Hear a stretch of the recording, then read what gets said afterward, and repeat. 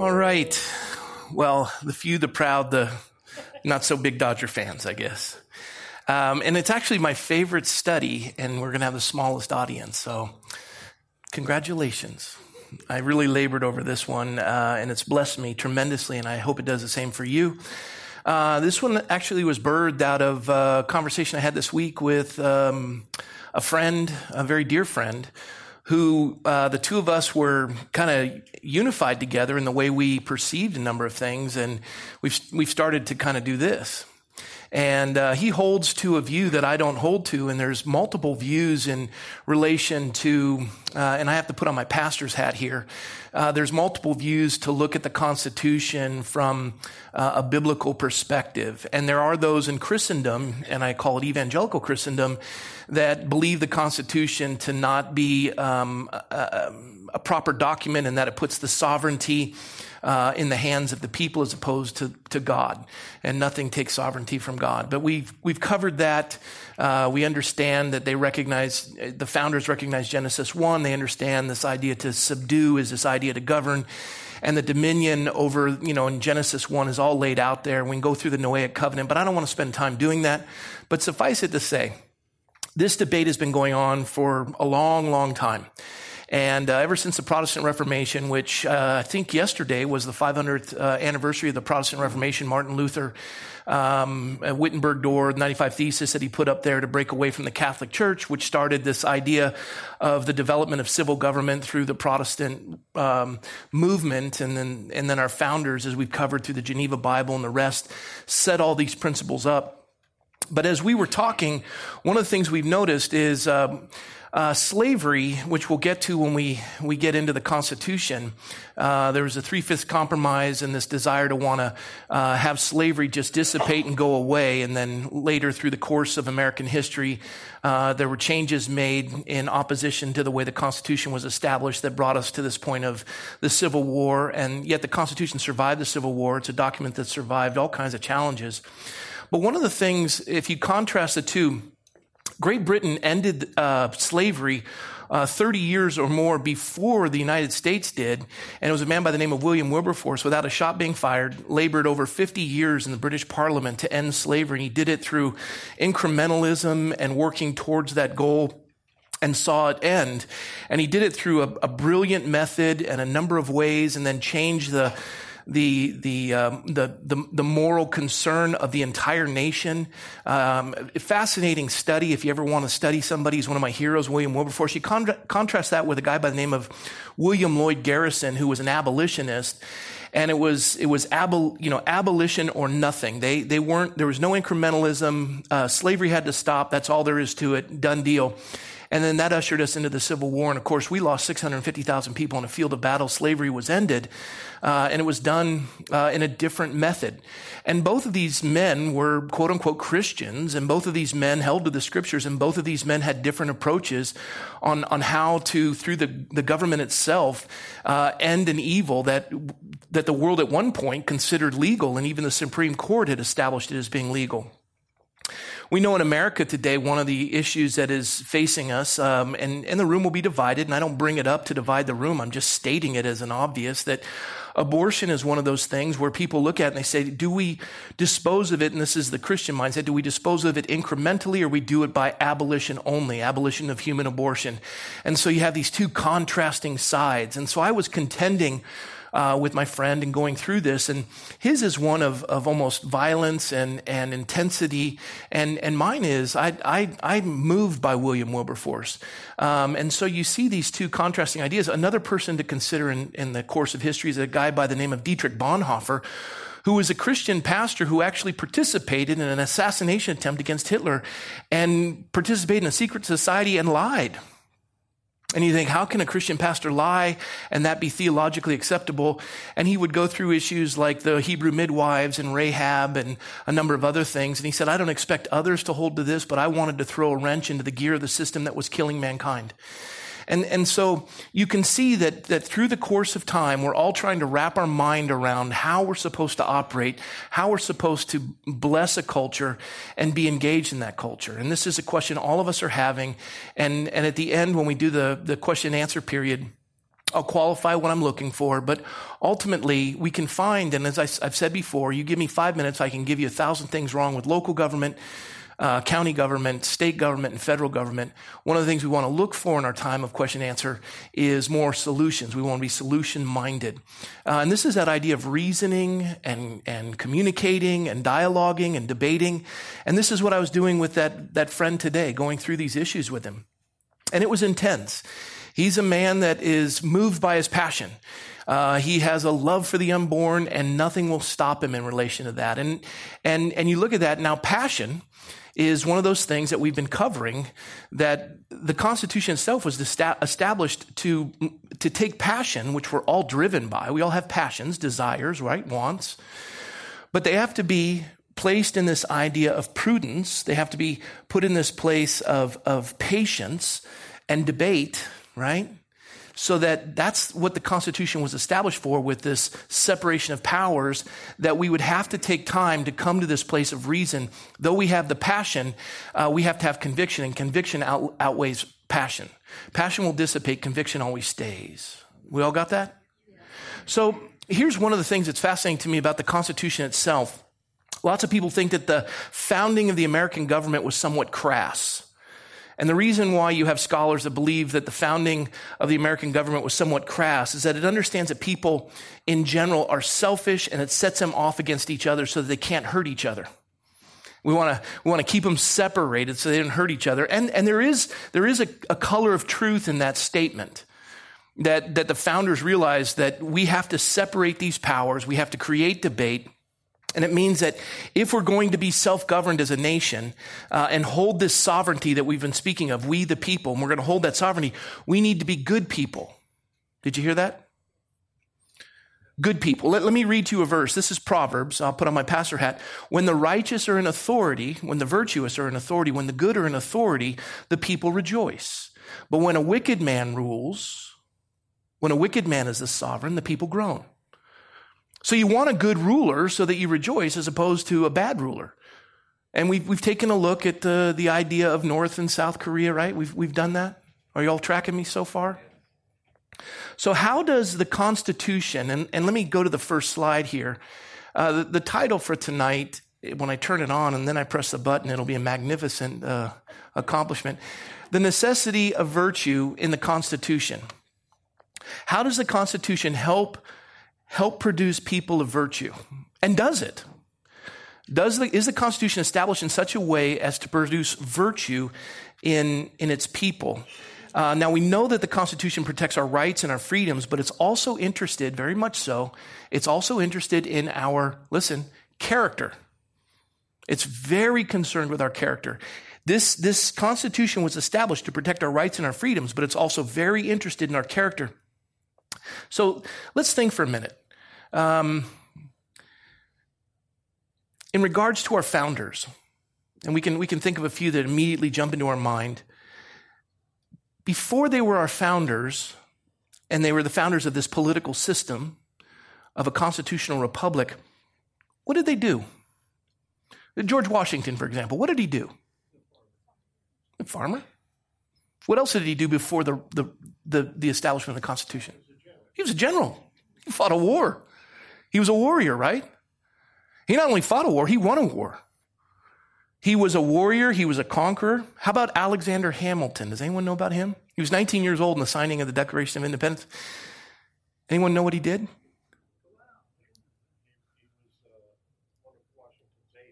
Aide de camp to General George Washington. You know what? Well done. He was one of the aides de camp to General George Washington. So they served together, and actually, he wanted to fight, and he kept pressing Washington, give me the opportunity not to go and do your directives, to take your missives and your letters to governors and the like and other generals. I want to fight. And finally, Washington gave him command over a battalion, and he was at Yorktown at the surrender of the British and fought, and he was the one that took out one of the major positions of the British that caused them, along with the French, to fight to bring the British to their knees, and the surrender of Yorktown, which brought about the end of the war. So these two guys fought. That's what they did before they sat down and wrote this out. We know that Alexander Hamilton was also the author of the majority of what?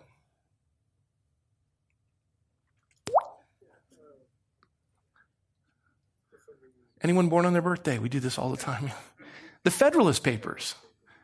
The Federalist Papers. He stood in direct opposition to Madison and also to Jefferson, the Democrat Republicans. He fought in opposition to them. He wanted a stronger centralized government. A lot of people don't like Hamilton. They feel as though he changed this whole idea. And they like the Constitution or the Continental Congress, and they didn't want this new government. And it was here that they started to convene. And one of the things that caused them to convene was this need for dealing with what many believe was the Shays Rebellion. Daniel Shays was, he had fought in major battles in the Revolutionary War. He was a farmer. When he came back, they had levied taxes so high upon him that he was losing everything, and he had fought a war and didn't have any freedom and lost everything. And so he mustered a series of troops. They were going to fight, and the Continental Congress, because they didn't have an executive branch, couldn't muster a military to stop them. They were able to do it, but this is one of the reasons why they had struggled and wanted to rewrite and come up with a better form of government as opposed to the Continental Congress. They wanted to do this Constitution. So let's look at this. Washington and Hamilton were warriors. They conquered. They fought a war and won. Not just fought a war and won. They fought a war against the greatest power on the face of the earth and won. And now they're going to get to do something very specific. They're going to get to rule, right? Isn't that what happens after you win? You get to be in charge. Hello? So they're going to get to rule, and they're going to get to be the king and the court. And if he's his aide de camp, he's going to be on the court, isn't he? And who of anyone is going to be the king? Obviously, everybody called for King George Washington. And they did. 1776, and at the conclusion of the Battle of Yorktown until the Constitutional Convention, there were calls for George Washington to be the king. And here's what's fascinating. King George III had lost the New World. And there wasn't ever going to be a new world unless we go to another planet. He had lost the New World, and he had lost this war, and he was pressed by one of his subjects, one of his ministers, to attend or to call for a peace accord, a peace agreement, to settle the conflict and call it quits. And I want to show you something that's fascinating about this. Look at this. Anyone ever heard of Lucius Quintius Cincinnatus? Quinn, that's a new name for you. Lucius Quintius Cincinnatus. Have you all seen the movie Gladiator? That character was developed, I believe, from this man. You know what's interesting about him? Despite his old age, he worked his own small farm until an invasion prompted his fellow citizens to call for his leadership. He came from his plow to assume complete control over the state, but upon achieving a swift victory, he relinquished his power and returned to his farm. His success and immediate resignation of near absolute authority has been cited as an example of outstanding leadership by exemplifying, ready? Service to the greater good, civic virtue, and lack of personal ambition and modesty. And so as a result of this, at the end of the Revolutionary War, all those that fought in the Revolutionary War in the Continental Army, along with the French as well, started an organization which is actually the longest running organization in American history, and it's called the Society of Cincinnatus, or the Society of Cincinnati. It still exists today. It's a men's-only organization. They don't have an opposite one for women, like the women's order, like you have Sons of the American Revolution, Daughters of the American Revolution. This is just a men's order, and today they commit themselves, even though none of them have fought in the Revolutionary War, those guys are long dead, they commit themselves to just the education of the populace of the of the Revolutionary War itself. And here's what's fascinating. At the conclusion of the Battle of Yorktown, the British have lost, and the minister comes to King George and he says, we got to sign this peace accord. And I'll just walk you through it. King George III was asked to call for a peace conference after the Battle of Yorktown. He responded by saying, George Washington will not know how to be king, and the people will want me back. Stop for a minute and look at me if you would, so we don't lose track. Look over here, look over here, look over here. Here we go. Come on, there we go. He says he won't know how to be king. Isn't that interesting, his assumption? You've conquered, now you get to be king. That's the only mindset of the previous governments in the history of the world. You've conquered, now you get to be king. And what happens here is this minister replies, I understand that Washington has resigned his office and gone home. He says this to the king, and the king responds, he says, if that is true, he's the greatest man in the world. He couldn't fathom how somebody could give up power. And where do they get this from? Lucius Quinctius Cincinnatus. This is an aspect of virtue, that you surrender power. You give it away. Unless a man loses his life, he won't gain it, is one of the scriptures. It's this idea of service for the greater good of mankind. And he was a farmer. Somebody over here said he was a farmer. Then he was a warrior. And what did he do after the war? Went back to farming. That's what he did. He went back to farming. And it was so stunning to King George that he didn't know what to do. And now that this new government had to be set up in some way that it wouldn't collapse on its own weight, and you have these folks coming back and they have given up power, they now see what's happened with this Continental Congress and Shays' Rebellion, right? And the newspapers of the time were saying that this Order of Cincinnati or Order of Cincinnatus was an aristocratic association. And so George Washington was so insulted by that he refused to attend the general meeting of this order because he didn't want to be seen as that. He's just a farmer. So he gives that up, and they're calling for a constitutional convention. He doesn't want to attend. And then Shays' Rebellion occurs. It was Madison who rode to Mount Vernon and said, look, you've got to participate. Nobody's going to gather without you there. Why do you think he was so important to chair? And let me ask this question. I already gave you the answer. Who chaired the Constitutional Convention? George Washington. And why was it so important to have him chair the Constitutional Convention? I'm sorry? The respect that they had for him. Why did they respect him? I'm sorry? He's a leader. So is King George. Yeah. He didn't want to be the leader. So he's apathetic. Yeah, back there. Those who were calling a revolution, and then he stepped down and didn't insist upon power after. Didn't insist upon power. I'm looking for something deeper here. Those who were calling for the rebellion had been under him. He was their general. Okay, that's working, but everybody wants power. You okay here? He was a man of virtue. There we go. That's what I was looking for. I'll give you the answers next time. He was a man of virtue. It was his character that they knew they could trust him. And they could trust him to establish this and to be the chairman of the Constitutional Convention. This is St. Augustine, City of God. He says, thus a good man, though a slave, is free, but a wicked man, though a king, is a slave. For he serves not one man alone, but what is worse, as many masters as he has vices. I'm not going to ask this question. I will, but I don't want anyone to raise their hands. Has anyone ever been addicted to anything? Some people are addicted to baseball. I can tell by the attendance. Has anyone ever been addicted to anything? I have. And I know what it's like to have something as my master that does nothing but destroy me. And the ancients were very wise. They just looked at these things that mastered them, and they gave them names, and they called them gods. Bacchus was the god of alcohol. Aphrodite was the goddess of sensuality or sex, which would be today pornography. And we just add each of these little gods and goddesses, and you can see in Acts 17 when Paul is on the Areopagus and he's speaking to the multitude of gods, and they even have a statue to the unknown God. He begins to speak about that. And so every man has a vice. Every man has a vice. And as you see this, you want to realize, and let's read it again. Thus a good man, though a slave, is free, but a wicked man, though a king, is a slave. He serves not one man alone, but what is worse, as many masters as he has vices. What did King George III want? He wanted George Washington's failure so that the people would have him back.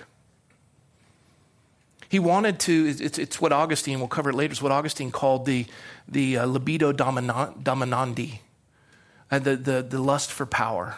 Now watch this. Leadership based in self-interest, personal fancy, vanity, and personal power drives what St. Augustine called the libido dominandi, the lust for domination, for personal power. Did George Washington have that? He stepped down. He didn't even want to go to the Constitutional Convention. If it wasn't for Shays' Rebellion, if it wasn't for James Madison, he wouldn't have done it. He was content. So he stepped down, and this libido dominandi, his was for the sake of others as opposed to himself. It wasn't a lust for power. And that's why King George III said, if this is true, he's the finest man in the world.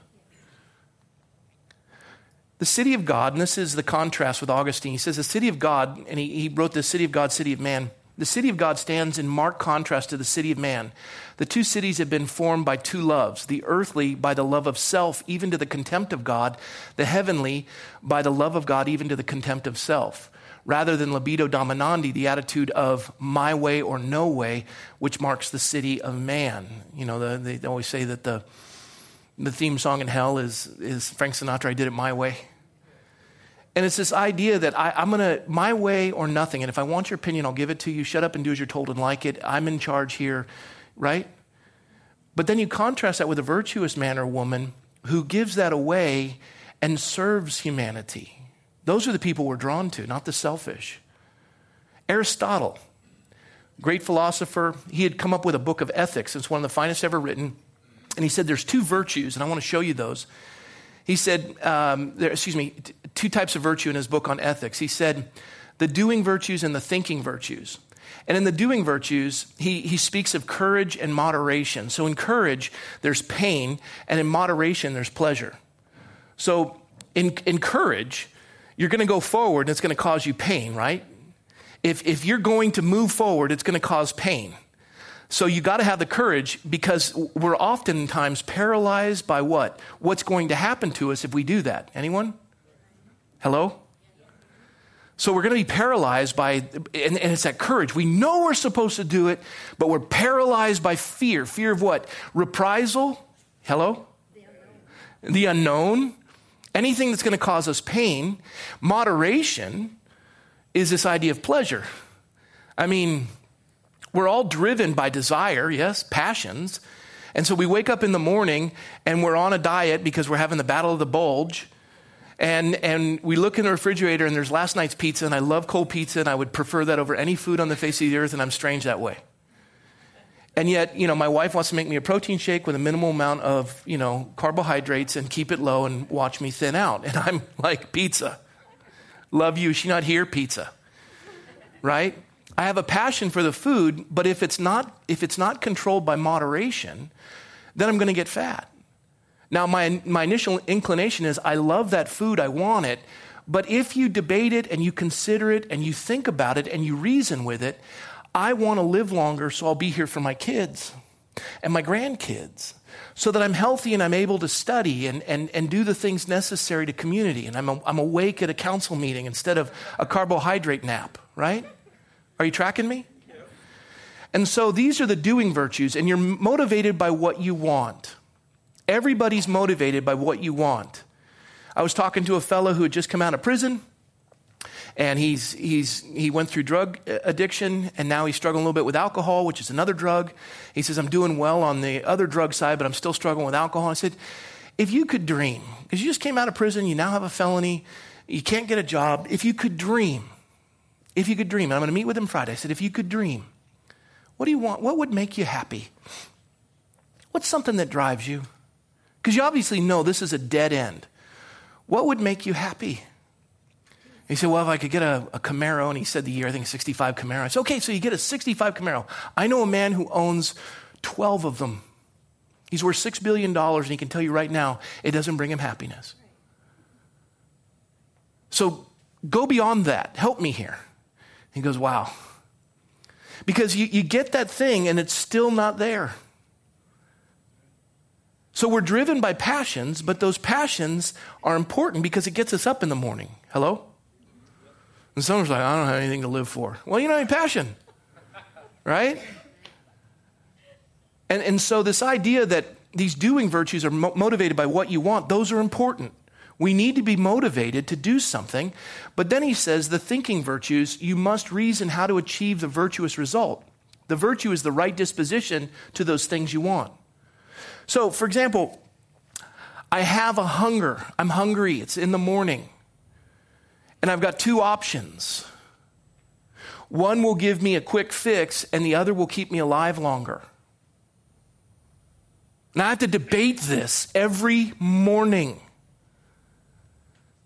I know that when I, personally as a minister, if I have time in the evening and in the morning in the scriptures, the day's better. But the first thing I want to grab is my phone and look at, the news. Anybody? Maybe it's just me. So we have these things that drive us and move us. But the question is, the thinking virtues. You're going to do, but you better think before you do. Because if you don't think before you do, it ends up being ugly. I'll give you an example. Take a look at this guy. General George Armstrong Custer. He graduated last in his class at West Point. And on his website, it says that he graduated 34th in his class. There was only 34 graduates. By the admission of all of his commanding officers, he was a goof-off who infuriated his superiors. He led 210 men against 2,000 Lakota Sioux and Cheyenne warriors. And the idea was, hey, diddle, diddle, right up the middle. Yeah? Now he had a passion for what? He had courage. There was going to be pain in there. Passion for glory. Glory! What else? What's moving him? Another star on his shoulder? Maybe being able to run for president? Did he care about the 210 men? He's driven by a passion. This is motivating him to go into battle where he's going to face pain. This is courage. And this is a doing virtue, but without a thinking virtue, he's an idiot, because if you don't apply the thinking virtue to the doing virtue, what could be beautiful and virtuous and a blessing to culture and society ends up being miserable.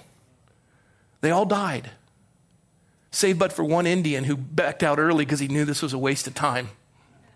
And he was able to give the directive and point it out. And they just were massacred. Look at this. We're all driven by wants, desires, and passions, but we must apply conviction, reason, and debate to achieve virtue.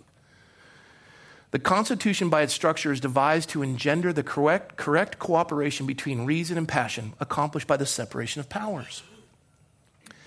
This is how they develop in the citizenry virtue. How is it? By the separation of powers. Well, what does the separation of powers do? First of all, it removes the sovereign from running the government, and then it separates the powers that we give to them. But then for anything to happen, you've got a bicameral legislature, so that the House has to pass the bill, then it goes up to the Senate, and then it goes back down to the House for the ratification. And they debate it, and they argue it, and they go through the committee, and then they got to sign it, and then the president can veto it, and it's endless, right? But what does it do? It creates ideologically opposing people, somebody who is a Christian Reconstructionist and somebody like myself who doesn't hold to that, where we have a civil debate and pull each other to the center, and we reason with one another. Are you tracking me? And instead of just throwing bombs over the wall in your defense and calling them terrible, you're engaging in culture and reasoning together, and you're participating in government.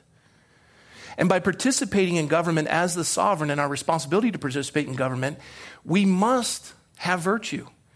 And it calls us to virtue because are we going to be able to have a civil debate if our children don't understand how to get along with somebody else and understand how to be polite and understand how to honor those in authority and how to respect your elders and how to tell the truth and not to steal and not to lie and not to cheat?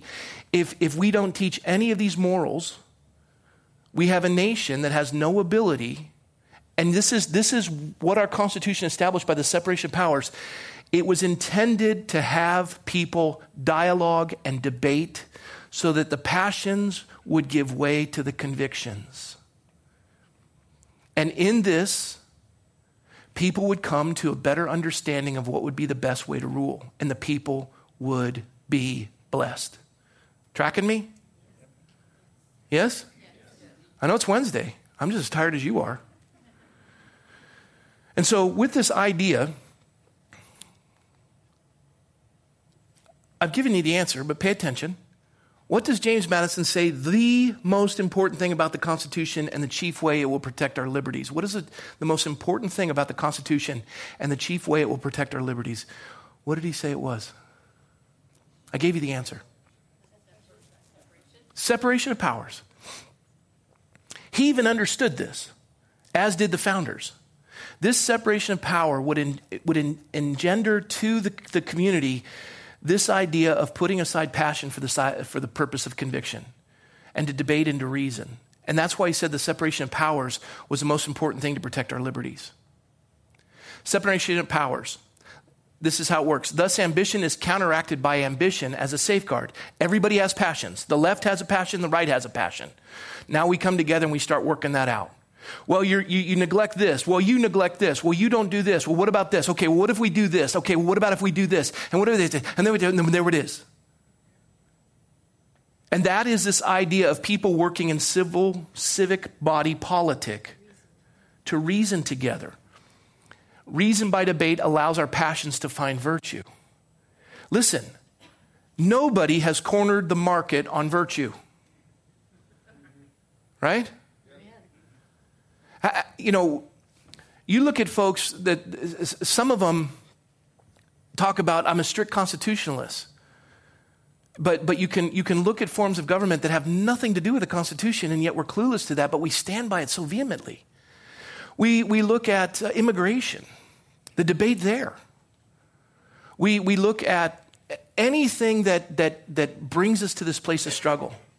But if virtuous people don't participate in government and we abdicate our responsibility to engage in it, that voice is lost. And all you are is a whiner and a complainer. But to engage and to educate and to participate in the restructuring of this idea of virtue personally in your life and in that of your community, all of a sudden, as George Washington said, if we become better people, we become happier people.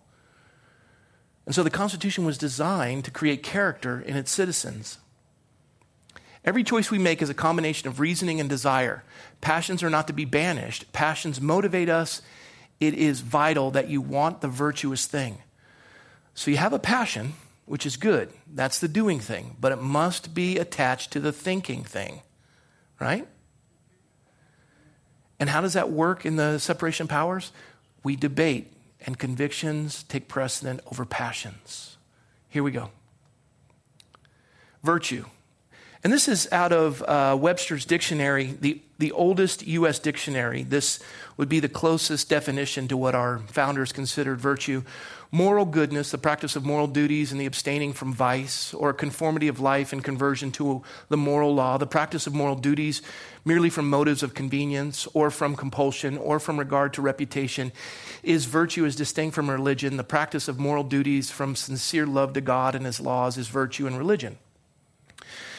We're watching this in the United States of America right now. And it's fascinating to me to watch this. In the decline of our culture where we do this libido dominandi, and this is where we get the idea of libido, the sexual drive. And there's a fascinating work on it that one of the ways to destroy culture is to bring in the sexual libido, that this is the drive, and really sex is the domination of a culture. And then, what happened? You got William Bradford, the governor of Plymouth Colony, who writes the Mayflower Compact for the, furtherance of the Christian gospel, direct descendants.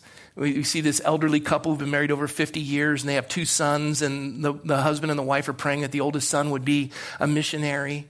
And the oldest son goes off, enlists in the military, and he's engaged, and while he's away, his fiancée commits adultery on him, and he's so upset by that after they marry, and she tells him the truth, that they divorce after 10 years, and instead of being a missionary, he starts what is called Playboy. It was Hugh Hefner, direct descendant of William Bradford.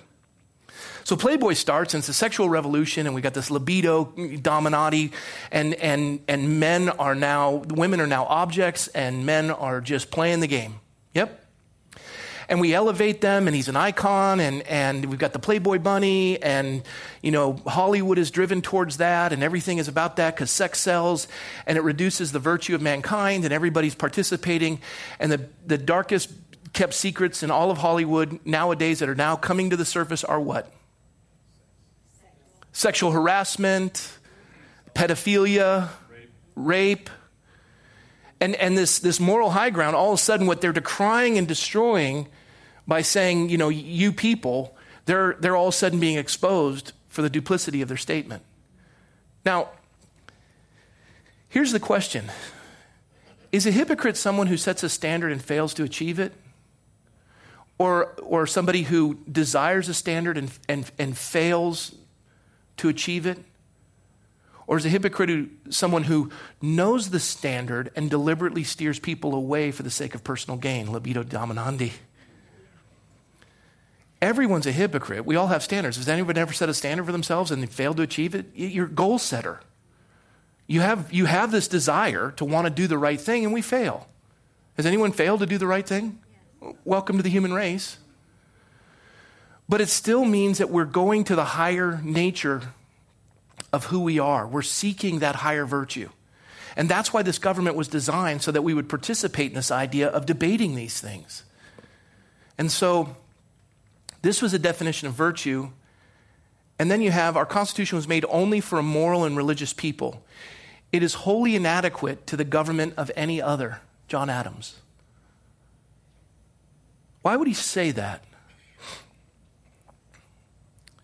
He said it because he understood that if we don't put in check our vices, we have no ability to find the virtuous center and what's best for the people.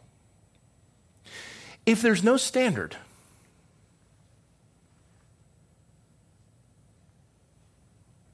then who sets the standard? And this is why the Supreme Court has now become the most dominant sector of the three branches. They legislate from the bench, and they establish what they think, by judicial fiat, what is right and what is wrong. Even though they've labored in the legislature to make the law, they rewrite the law. Californians vote, they pass it, one judge rewrites it. But the populace has no idea what's missing.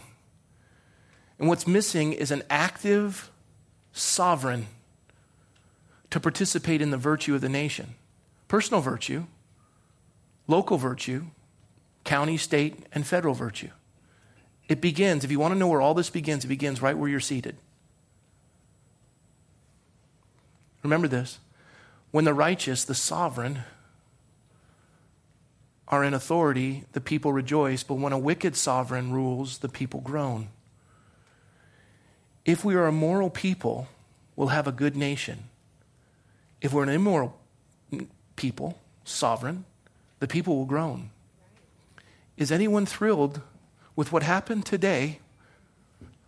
Did anyone go to the gas station? What happened? 12 cents more a gallon overnight. And then when you get your car bill, it's going to be a $50 attachment or $25 attachment to that. And by 2020, if you don't have no emission, you're going to get a $150 whack on you. $5.2 billion in taxes passed, and nobody said anything. Nobody.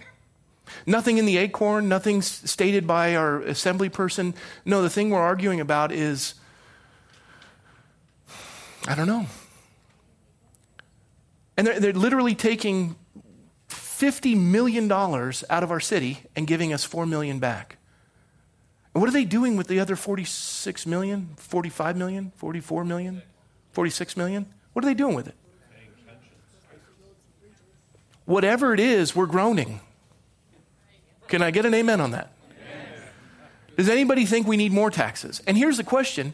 So many taxes, yet so high a debt. What is the moral aspect of debt according to the scriptures? Have no debt but to love. What does debt do? It makes us a slave to the lender. So now every day we go to work, we're just paying debt. We're not getting anything for it. We're leveraging our children's future.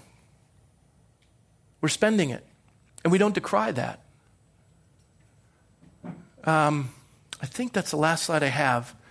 It's 7:40. Let me read this to you. I'm putting on my pastor's hat, 2 Timothy 1. Bear with me.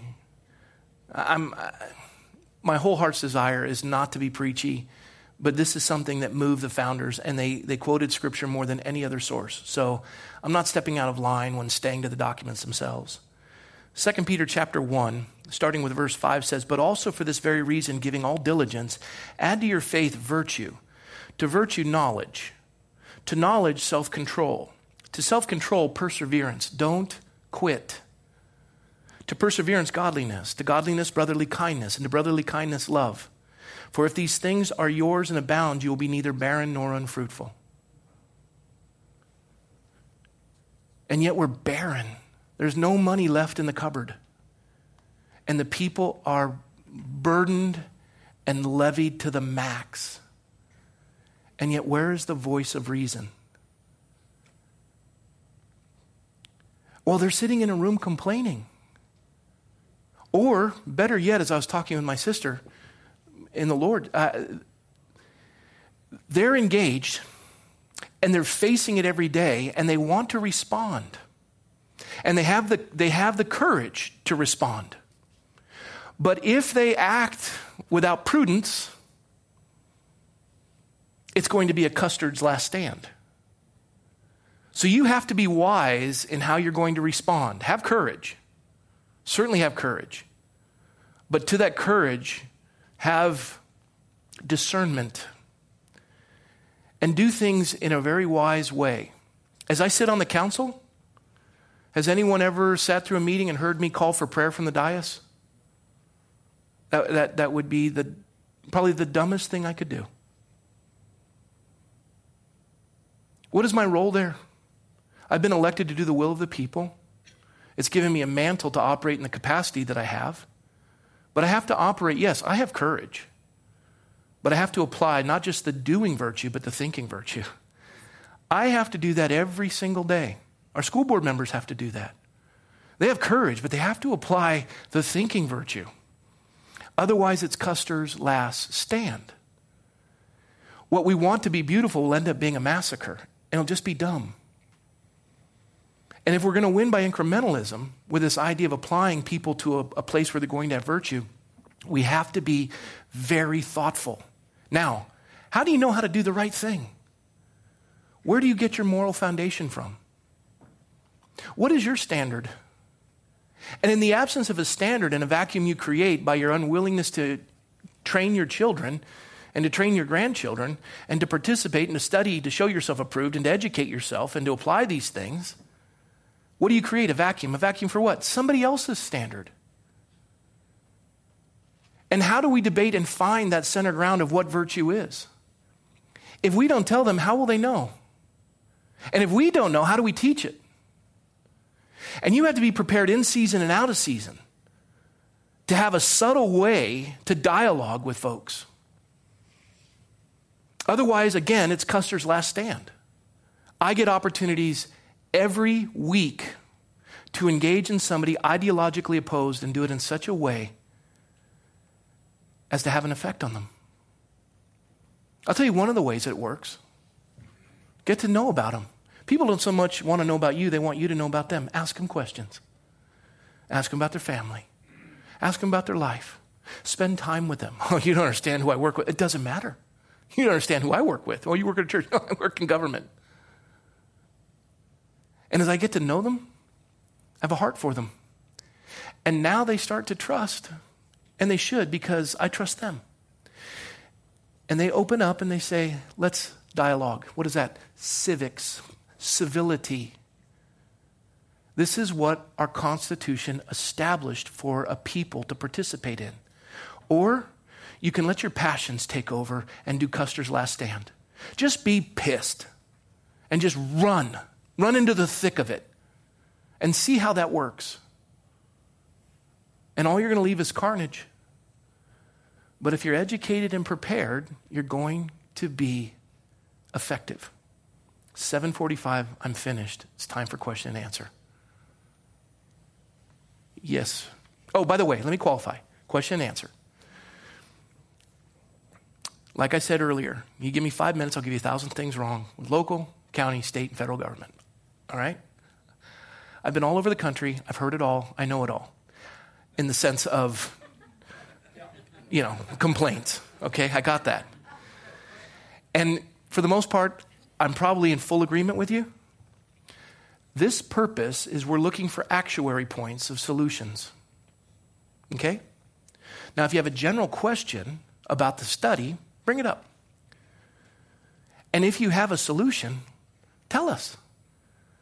Because as we apply this virtue, we're going to work together to be able to accomplish it locally as we throw our starfish back, right? Okay, with that said, Yes. So with the tax debate taking part tomorrow, it's my guess that virtue will succumb to self-interest. Probably so. And why is that? Why the question or the comment is, with the tax debate happening tomorrow, his belief is that self-interest will take precedent over virtue. And we're all going, mm-hmm. Now my question to you is, and this is really a good time, this is for us, why? What is the most, according to Hamilton, what is the most dangerous branch of the government? Legislature. Why? They hold the purse strings, but why else? They're the only ones we elect. How many people have written your Congress member about the tax debate? Some of you saying, well, it's worthless. Listen, the only letters I typically see in the Acorn are the opposite ideology of what I hold to. I'm looking, and it happens periodically. It's the exception, not the rule, that somebody speaks in accordance with what I hold to. But I have to tell you, reading those week in and week out has an effect on me. So you say you have no effect. How many people want to write letters? How many people will? You see? But yes, tomorrow probably will be the case. But who's holding them accountable? Who's the sovereign? And what are we doing about it? Okay. Back here, question, yes? Rob, I was impressed when you started out saying several years ago, your bean patch. And I had a hard time with that for a little while. And then you ran for the Senate. State Assembly, yeah. Assembly, and you just missed that. And then you ran for the Senate. And I'm like, wow, why are you going out for the misery? And the end of the equation was when I heard the mayor of Thousand Oaks say, we used to be like this. Tuesday night fights. And he says, now we're like this. Peace in the valley. Because of you applying what you're teaching us. Okay, so his comment was he couldn't understand my principle of the bean patch. And I repeat this for people listening online. Jim, by the way, Jim is a World War II veteran pilot, and those are rare. And I want you to live forever because we want to keep honoring you. So with this idea with the bean patch, the idea is I can't change, for the most part, county, state, and federal, so I'm going to focus right here. Now, I did run for state assembly, and it was an exercise, I thought, in futility, but I understood, and I learned there's always a lesson in everything. So I learned the political landscape. Then I ran for the city council, won by 52 votes. And my joke is, yeah, you know what they call somebody who wins by 52 votes? The winner. And John F. Kennedy said that. So as I won, now I'm elected with now 4,000 votes, and the mayor does say that. Now, does that mean that we're all in cahoots and we all have our meetings together and we all violate the Brown Act? No, it doesn't. We're ideologically opposed in many areas, but we have this debate, and when we look at it, we say, okay, I don't agree with this and I don't agree with that, but for the sake of unanimity, we'll vote for this, but I'm opposed to that. And I can count on one hand, maybe two, the times that I've voted in opposition because it was just a violation in my estimation of the Constitution. I couldn't do it because I swore to defend it. And so with this relationship that we're building, these things start to improve and get better. So it's incremental approach. It's the best we can do, but at least we're doing something, right? Yes. Okay, good. Time for a couple more? Yeah, Kim? Thomas Jefferson talked about this idea of trusting the people because they'll swing to the right, swing to the left, and and through debate, eventually get to what he said. And that's really what he's talking about is what you're also talking about. Is that through that debate process, trust the people because they'll eventually get it right. Yep. So Kim's comment is Jefferson pointed out, trust the people because whether they're left or right, and depending on where they're swinging, if they debate it and they put conviction over passion, they'll ultimately come to a proper answer. Jefferson was really committed to states' rights. Hamilton, though he was the one who broke the tie in the Electoral College and ended up getting Jefferson elected, and he was ideologically opposed, he still thought him the better candidate because he had better character, even though he was ideologically opposed, which is fascinating for anyone who's opposed to the Federalist Papers. So you look at these two guys, and he wanted states' rights. Hamilton wanted a more centralized government. Yet they both understood, especially with Article 4, they both understood that if the states were this petri dish, in a sense, to develop the will of the people as they would debate in that capacity, and you just keep pushing government further down, and today's dog catcher is tomorrow's Congress member. But if we're not developing the farm team and we're not participating locally, we're going to end up with what we've achieved by apathy. We create the monster and we decry its existence. Right? Okay. A couple more. Do we want to end early because you guys want to go to the Dodger game? Yes, back here. Yeah, I had just moved here and I campaigned for you the first time, and when you lost, I was very upset because some of us had worked hard on that. And so I wrote a letter to the Acorn then, and I wrote and I said, people complain about what's going on in California, and I still don't call myself a Californian because I think it's disgusting that the government part of it, the weather's not anyway, so I said, you complain, and then, but after the elections, then I go around and ask you in my Mobile Park, did you vote? And they said no. And I said, so, and don't tell me that you wait and vote for the president, because you know you got to vote for those below because they're the ones blah, blah, blah. Right. And I said, so don't go around whining and then complain. And I put that in the paper, signed my name. I don't think anybody reads the Acorn because everybody knew me in that 350 Mobile Park because I was on the board and did thank you cards and birthday cards. No one acknowledged, but one person said she saw my name there, and so I don't think so. A lot of people care about anything either way anymore. People don't read that. And I read Okay. it, and I don't even know people are out. Yeah. So the comment was that she campaigned for me in the state assembly. I lost. She wrote a letter pointing out to the fact that people who didn't participate in the election and didn't vote don't have this ability to complain because they didn't participate in the electoral process. And I was disappointed too. And actually, I beat my opponent in every city but Oxnard. And the reason why I lost the election is because more people in Thousand Oaks didn't vote. It didn't offset the plus 21 Democrat in Oxnard. And it was people who thought she would be moderate. And we got sanctuary state, and we've got, all kinds of stuff. And so people are starting to realize, why didn't I? But you know what? In all fairness, I was a political neophyte. There was a lot I didn't know. I'm cutting my teeth now. She had participated in almost 3 terms in office as a council member.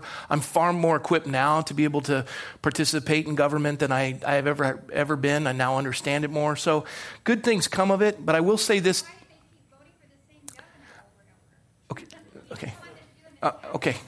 We got to be careful. Remember the complaint thing? I can do that too. Here's the thing I want to leave you with. You said nobody reads your letter. And you wrote it, and everybody that you sent birthday cards to and all these things. I teach, and I put a lot more effort into Wednesday nights. I put a copious amount of effort, not to dismiss your letter. I read it. I was thankful. 4 years ago now. But it encouraged me, though. Trust me. But I do this every week. Nobody writes me a letter. And when they do, and I'm not asking for letters, please understand. When they do, I'm grateful, but it's not necessary.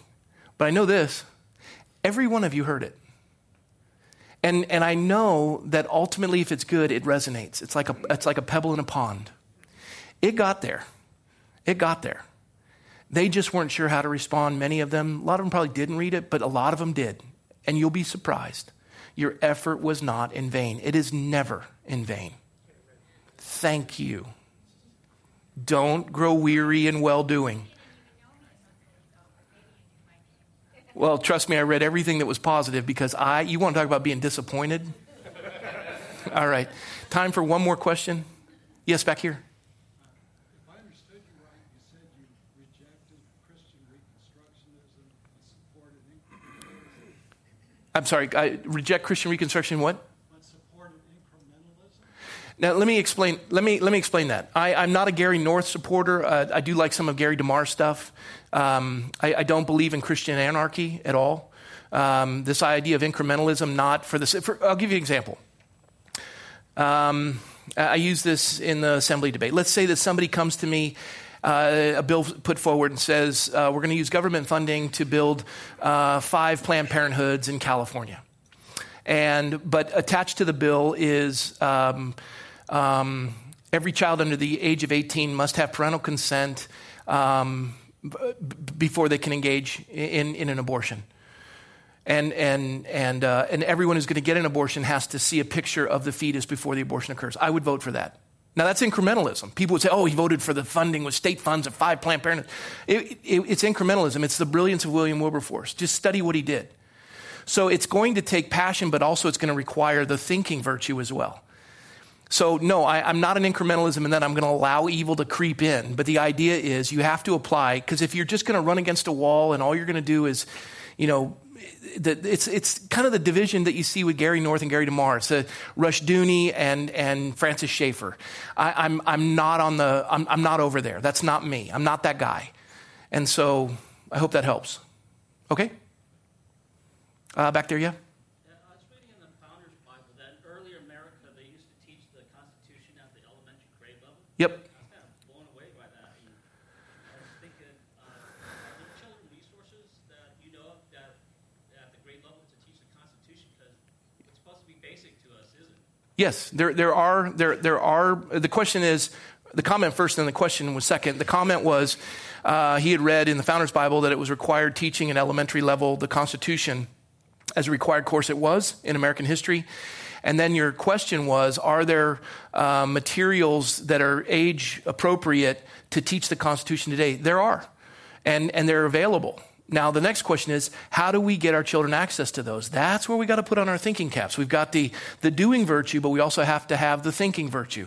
So let's come up with an idea on how to do that, right? So let's start thinking. Because we're courageous. Don't be afraid, but also do it wisely. All right, last question. Well, this is more of a comment. Okay, if it's good, take us out. Well, there's something that goes on in schools, and it's put on by clubs, and it's key clubs, Yeah. and things like that. And it seems to me that this is an attempt to teach leadership to students. Yeah. And the schools accept it. They're allowed on campus. It seems to me that a little bit of Constitution might be taught as part of leadership training.